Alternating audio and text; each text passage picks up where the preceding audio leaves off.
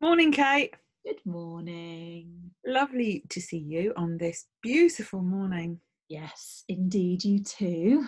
It's amazing what the sunshine can do, hey? I know, very much so. And I think what I would like to address with you this morning, hopefully we'll hit a real sweet spot for you, and that's the whole impact of social media. Yes. There, there seems to be some interesting things going on, and plus over the summer, I watched that film that you'd recommended to me. Yes. Um, A uh, great hack. the Great Hack, and that made me really consider what role was social media playing in my life. And I kind of unpicked it a little bit, and I went through a whole interesting phase about it. And I'm not a huge social media person. Mm. I share some stuff on Instagram when things really come to me and speak to me, because I sense it's a good thing to do, a useful thing to do. I will use Facebook for connecting with people I care about, that are close to me. And I use LinkedIn, I guess, for similar reasons, and also to help promote a bit of business, to use it as that's probably the only marketing platform. Yes. And I thought, well, I start to reflect on my relationship with social media as a child of the 60s. So I didn't grow up with it. I've had to learn to adapt to it, and it was quite a big adaptation for me because it's not natural. Yeah. And that made me consider the younger generation. Yeah. And I started looking. I've got my own grown-up kids, and I understand what they're doing, but I became far more consciously aware when I was on a train or on a bus or wherever, on just what was going on the social media front, in terms of how much interaction people Yes. people was having. And I don't think it's just social media. I think it's the mobile phone device. So when we're talking about social media, I think we also need to include messenger apps, WhatsApp, that sort of thing as part of that mix. They're owned by Facebook Inc., both Messenger and WhatsApp. And as Mark Zuckerberg talks about it, as a shift from the town square to the living room, where we're interacting en masse through our Facebook feeds or our Instagram feeds, but then we're also convening in smaller groups or one-on-one in the messenger apps. But that is still this sort of social media epidemic that I see, with the faces down on the bus, on the tube, everywhere, on the beach. Yeah, You can't escape it in the modern world. I mean, I'll travel around the world and it's the same everywhere that I've been. and that springs instantly a couple of things to mind. I guess the first one is that people don't notice people anymore. There's a big campaign on the underground, which is Please Look Up. And the Please Look Up campaign is that there may be somebody disabled in front of you, or blind, as I saw the other day, and no one had noticed. And so, therefore, no one gave him, their seat, even though he was really struggling. And I went up to someone and said, look, I was standing also, you know, would you mind, please? I don't know if you've noticed, but there is this blind person standing there, and they're struggling. So then we risk making a thing about something which would never have been a thing in the past, because now there's lots of people involved and everyone stops, they all look up, but nobody actually does anything unless you ask them to, because they may be looking with their eyes but they are not seeing with their mind. Yes, yes, I have very much noticed this lack of embodiment, Yeah, because we're off and we're out in the digital ethers, and it's happened in such a short space of time. I think the television was it before the mobile. We'd come in, we'd switch on and switch off, and we'd be in the television. You get in from a hard day at work, you put on the TV as a way of sort of like checking out for a bit, to yeah. some respect. And what's happened, it feels like, with the mobile is we've just got access to that checking out all the time. So you're in a queue, you're in a cafe, you are on the bus. It's become that thing that we do automatically, instinctively, is to reach for the phone almost as a bit of a pacifier. But what that's done is it's, yeah, like you say, it's made us not be aware of the other.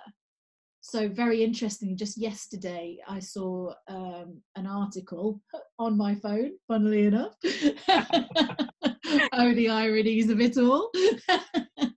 But it was a series of photographs that had been taken showing this modern world of how lonely it looks if you take pictures of people on their mobiles, but they'd removed the mobile phones from their hands. So there was a couple lying in bed, not facing each other, both looking at their hands, not their phone.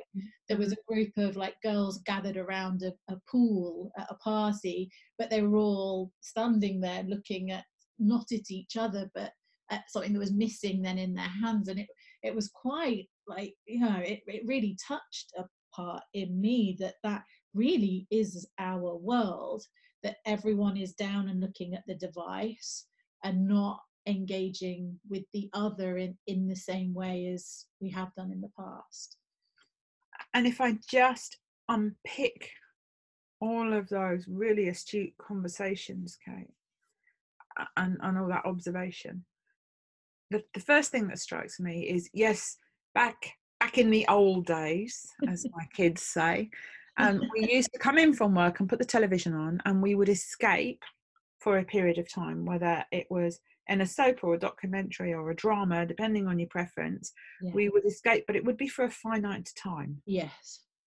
The documentary would finish, we might stay out there in the ether, inside the television set, living the drama for a while. But eventually it would just stop, and therefore we'd come back into us being who we are.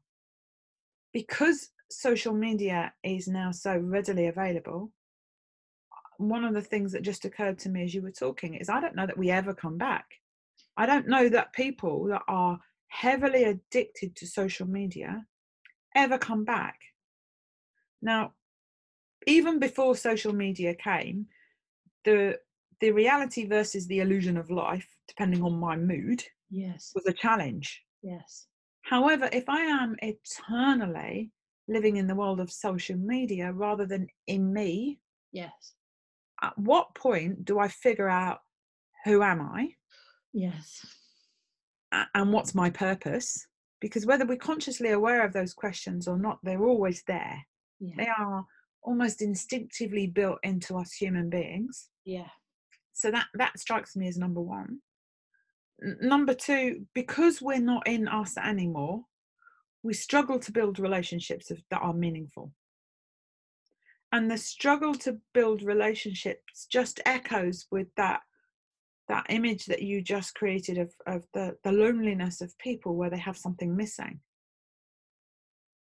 And of course they have something missing, because humans aren't designed to connect. We may not like that fact. We may have declared that we are going to live an independent life all by ourselves, and that's fine. However, when we look at the design of the system of the human being, it is completely designed to connect with another human. And so, but this is interesting, right? So Facebook, as their big blanket statement of their mission and their reason for being, is to make the world more connected. That's like their thing. And to a degree, it has worked. Like I'm a heavy social media user. It's my work as well, obviously. I use it personally, I use it professionally. It's enabled me to stay in touch with friends I've made traveling that I would never have stayed in touch with, of all languages. Yeah. It's enabled, I have literally met and made friends through things like Instagram, through comments on posts, who I've then met up with in real life. Yeah. And have have very genuine, real friendships that I wouldn't have had, and have such a worldwide network if it wasn't for social media. So it has made me very connected. So I sit in a really interesting place where I can see this addiction, and I see it within myself as well. Like, and I've had to become very aware and conscious of it so I could do things about it. What I see en masse is that we've got that connectedness, like we're connecting through this and not through face to face in quite the same way. But it's the addiction that's the problem. It's this checking out at all times and then not being present because we're looking at the phone that I see as the problem. And the easy thing in this conversation would be to turn around and say, well, it's social media's fault. Yeah. Well, it's Facebook, it's Instagram. No, don't get me wrong. It's a little bit their fault. In some ways, some of their behaviour has not been as we would have liked it. But addictive by design, can I just throw that in there? Yeah. Addictive by design, and I understand that. Yeah. And the connotations that go with that. Yeah. Of course, if it was completely effective, then everyone would be addicted. And not everybody is. No, I agree. But where you said about the age groups, I do think that has a part to play. And I think we talked about this before. Yeah. Like I was 25 when it dropped in. So I feel like I was more manipulable by the technology to a degree because of my age when this kicked in, compared to someone in their, say, 60s or even 50s, just that sort of 5-10 years difference. And then again, how it is for someone who's now in their 20s, where digital media has always been available. It's different to me, because I had 10-15 years without it. You know what I mean? So I think that also plays a part. I'm sure, I'm absolutely sure it plays a part, but I think the human plays a part too. Yeah. Yeah. It's not that a passive piece of software because it's passive until we interact with it. It's not that a passive bit of coding can control us unless we want it to. Now, want may be happening at a subconscious level, because sometimes we are triggered and we don't notice, and when we are feeling insecure, feeling that our self-worth is being challenged, we had some ideas about what life was going to look like that we got attached to that weren't coming good, we moved that attachment into social media. That we figured social media, actually it didn't really matter anymore if my real mates, my live mates, weren't being nice to me, or I wasn't fitting in, because I could go and find online mates that would be nice to me. And when things like Facebook started out right in the beginning, even pre-Facebook, what was happening first of all was some really nice stuff. People were liking stuff and sending love. And then people started to figure out that they could be brave and say really horrible things, I know, without revealing themselves. And so we saw the dark side. Now, maybe the developers should have seen that, but I don't know what they do about it, because it's inherent in human nature. Yes. But of course, the dark side can only work if we give it the power to work. So the trigger is very small. You think about where that word comes from. The trigger on a gun or a rifle is a very small part of the overall mechanics and operation of the equipment. The power comes from the explosive, and the explosive lives in the individual. Yes. Now, if the individual is providing the explosive, I'm not sure that anyone can take account for that other than the person. Yes. But first have to see it. Yes. And the challenge comes that where I have moved my attachment from humans, because attachment is a core human need. Yes. It's in our design, it's in our makeup. And unless we attach and detach properly, it will drag around after us forever. And because it's not giving us what we want, we become addicted. Well, as well, so I'm doing a social media ethics course at Mm-hmm. the moment. Mm-hmm. And I literally just was doing a module on identity this week. Mm-hmm. And it was talking about the different identities we give ourselves through social media, that our identity might be slightly different on Facebook to on LinkedIn to Yeah. on Instagram. And I think this is where where people are creating these identities Yeah. that they're then very attached to, because that identity can look very different for some particular, I think, weirdly, particularly like these kind of influencers. And Yeah. I look like the different ways that we interact with social media.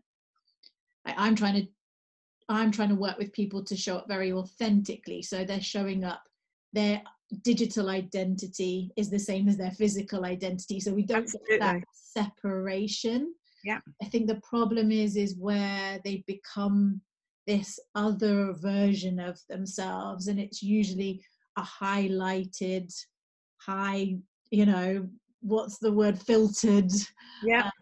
show reel of themselves that is then gets a lot of attention through the networks that they're not then having in the physical life. It's almost like the fantasy, the digital avatar aspect. Yeah. And that fantasy, of course, feeds a certain behavior set. So let's work that one through. Yeah. So you look at somebody on LinkedIn, for example, and they are looking to appear professional and corporate, and their picture 9 times out of 10 is professional and corporate, and they're really careful what they share and post as that online identity, as that online identity in LinkedIn. Yes. That with that online identity they have created comes a set of expectations in their head of what somebody with that identity will be like. So we're instantly putting pressure and stress on our human system to behave and be in a certain way. Yes. We've created an alter ego. Yes. Yeah. But that happens in the real world too, doesn't it? Absolutely. Yeah. But I might have a slightly different one in the real world. Yeah. Okay. Yeah. So that's been happening all along. If I'm insecure, if I'm not confident, if I don't think I'm enough, let's cut the chase here. If I don't think I'm enough, then I will create an alter ego in flesh. Yeah. And then I have another one on LinkedIn because I don't know who's going to see it. Yeah. And so this one has to be really perfect. Yeah. And then I may have another one on Facebook, which again doesn't reflect who I am. Yeah. So, I might look super professional on LinkedIn and I might look super glamorous on Facebook. Yeah. Because I want people to think I'm an attractive, wonderful woman. Yeah. And now I've just layered another set of expectations and another ego. Now I'm wanting several egos. Right. Yes. And all of which need to be fed, because all of them, unless they are liked, will deliver a subconscious message back to me which says, see, you're not really good enough. And so when we start to talk about addiction, if I am gaining my definition, who I am, my identity, and everything that comes from that purpose and how I live my life, based on response that is outside of my control in social media, and I measure that by likes or not likes, and if Facebook take likes away from me, well, who am I? And there is nobody to help me. Now I end up with a mental health, emotional regulation, an imbalance in the system, which I don't know what to do about. Because I've just got all these layers of roles and what good looks like, which is not who I am. And I now cannot demonstrate that I can live up to any of them. And that level is what drives so many people to not interact with real life, but rather to do everything they can to reinforce their online identities. Now, we could blame social media, and I'm not suggesting for one moment they're entirely innocent here. But do we not also have to look at how our culture at a universal level has developed? Absolutely. Yes. Do we not need to take a deep breath and figure out really what is important to us? Yes. And take responsibility for how we've let it permeate our lives on an individual level and on a collective level, so that we don't see those photos of lonely, people laying with their phone, Yeah. we really take a hard look at the world around us. Like I on purpose, as part of this inquiry, started to leave the house without my mobile phone. Yeah. And Yeah. that felt like such a big thing to do, but not having it with me. There was no impulse to pick it out of the bag, no impulse to pacify, no impulse to check, no notifications to check. And what it let me see was just how much everyone else was on their phones. I mean, I was in Thailand for a few months, and I would go down to the beach for a walk and a swim, and I would see how other people walking the beach in the morning were holding their phones in their hands. Now, they were either tracking their steps, or they were listening to music, or they were doing various things, but it still had a presence that disconnected them from the environment of which they were in. And I really began to notice it, and I've noticed it more and more as I've doing that as a practice as much as I can. But it's fascinating, it's just so fascinating to see how prevalent it is. So if you then flip that into, we are living in a society that is having increasing levels of stress, Yes. that is unregulated.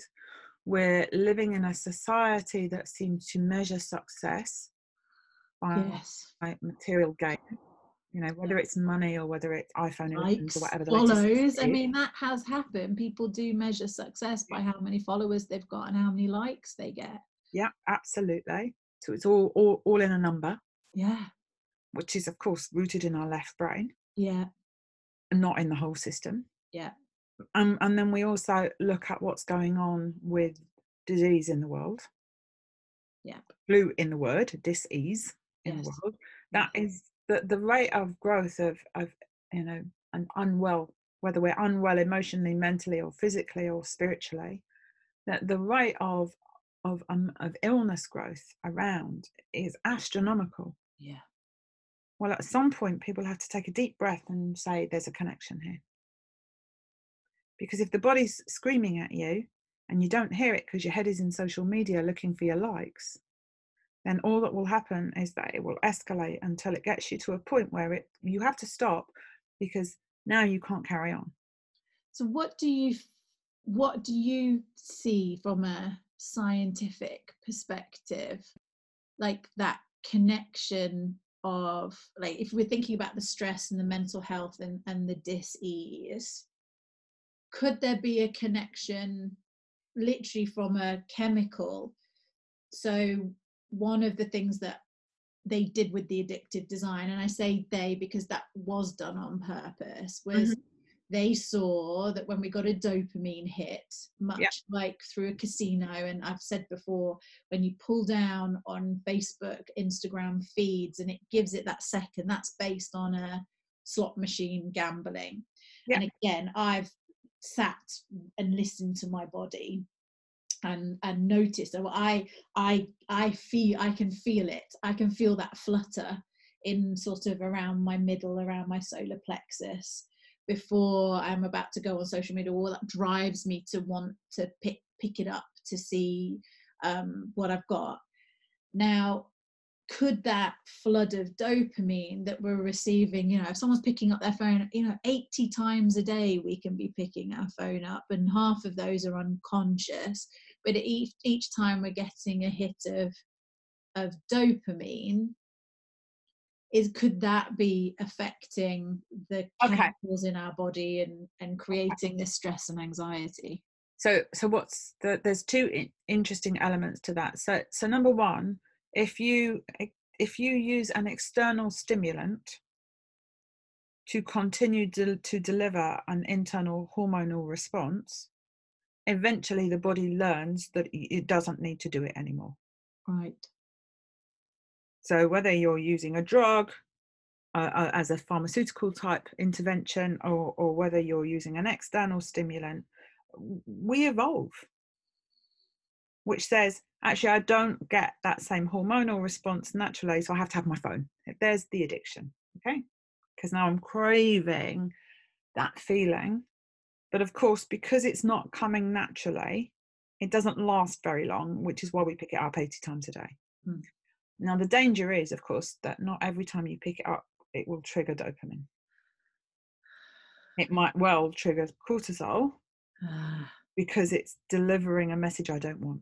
Right. Or no message, actually. Neutrality is not okay anymore either. Yes, I've yes. picked it up and no one's liked me or no one's responded. So nothing has changed. Oh. And now I'm hitting a cortisol release because I'm not getting what I expected. So it's layered on. Now, because the cortisol release is coming in small leaks, we have all these hormones in our bodies to keep us balanced normally. But what happens is we're shifting the balance out. And if you take that all the way through from a scientific point of view, cortisol is a catabolic steroid, so it breaks things down. And Right. if we don't have enough of the renewing hormones being released, well, then we age without things being replenished. And in the natural cycle of things, old cells die, new cells come. But if you've got that out of sync, then that renewing is not happening. So that has a big physical impact. The residual hormones in the body, because they're not being balanced properly, also have a big emotional regulation impact. So it's much harder to emotionally regulate, which eventually will lead to some mental health is where we're starting. It's not necessarily the right place for everybody. And if we don't take a note of our mental health, then we start to get physiological signs. Yeah. Because the imbalance will turn the immune system off eventually, for example. Yeah. So we're seeing a massive rise in things like autoimmune disease, so inflammatory diseases. Well, because the immune system can't work any longer because it's being externally manipulated. And worst of all, we don't notice it because we're not in our bodies anymore. So we don't hear the signs because we're being driven by the illusion that my identity is now shaped by social media in extreme cases. Mm. And I've noticed it with someone who's really close to me, who unexpectedly has recently found themselves in a personal relationship with somebody. Mm. And they suddenly don't post on social media like they did. Mm. The posts have changed, the volume has changed. And this particular person, who would not thank me if I reveal the connection, no longer needs to position themselves to look like a certain person, to be a certain image. And I sense a bit of delayering, almost relief. At times it's quite painful and it's a bit scratchy, but I sense a delayering. And it's not social media is bad and we shouldn't have it. This is not like a cigarettes campaign, for example. It's about how do we help people get to a point where they can have a healthy interaction with social media, not a relationship. Yes. Because it's not a relationship, it's a bit of software. Yeah. And until we can help people get to that point, we run the risk of continuing what we've already started and what most people just are unaware of. Yeah, it's so fascinating. I mean, it's interesting that you say there's like some AI apps around now that are there to be able to have a friend when you haven't got a friend, that you can have a conversation with, and it asks lots of questions and it gets to know you. And and people say that it's actually really helped with their mental health because it's actually helped them feel like someone's there. But again, it's a piece of software. And if that piece of software stops because things go wrong, Yeah. if my emotional well-being is tied up externally rather than internally, I'm vulnerable. Mm. I'm horribly vulnerable, and I'm not designed to be like that anyway. As a system, I'm designed to be able to regulate my emotions, Yeah. so they can serve me well, because there are times when you need cortisol and adrenaline to release, Yeah. and when they do, they'll save your life. Yeah. And if we can't regulate that anymore, and we can't notice that anymore, Yeah. and we're silently sliding towards a world that's not designed for humans. Yeah, well, I could get deep about that. Well, maybe we'll have that as a topic for next time. Yeah. But in the meantime, we just need to be very consciously aware of who we are, how we're interacting, both at a social media, electrical. Let's Yeah. call it for what it is. It's a bunch of energy that has been man-made. How we're interacting with that versus how we're interacting with those things that are really important to our long-term well-being. Yeah, I mean, I see it very much about how do we create a better balance, Yeah. our relationship with technology, but also our relationship with others through technology.